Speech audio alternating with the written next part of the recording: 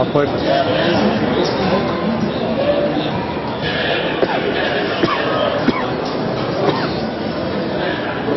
¿Quieres dejarla cocer un poquitito más? ¿Sí?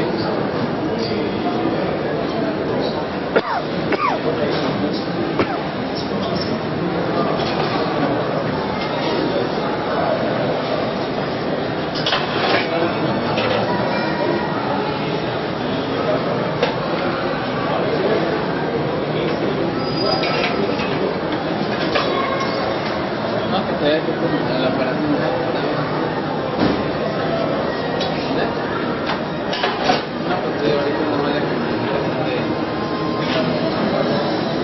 Victoria.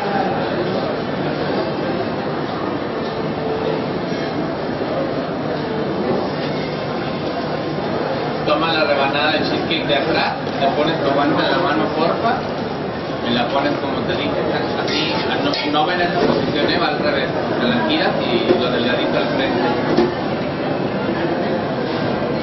Por el centro, más atrás, ahí, doblas tu crepe y tiene que quedar en medio, ¿ok?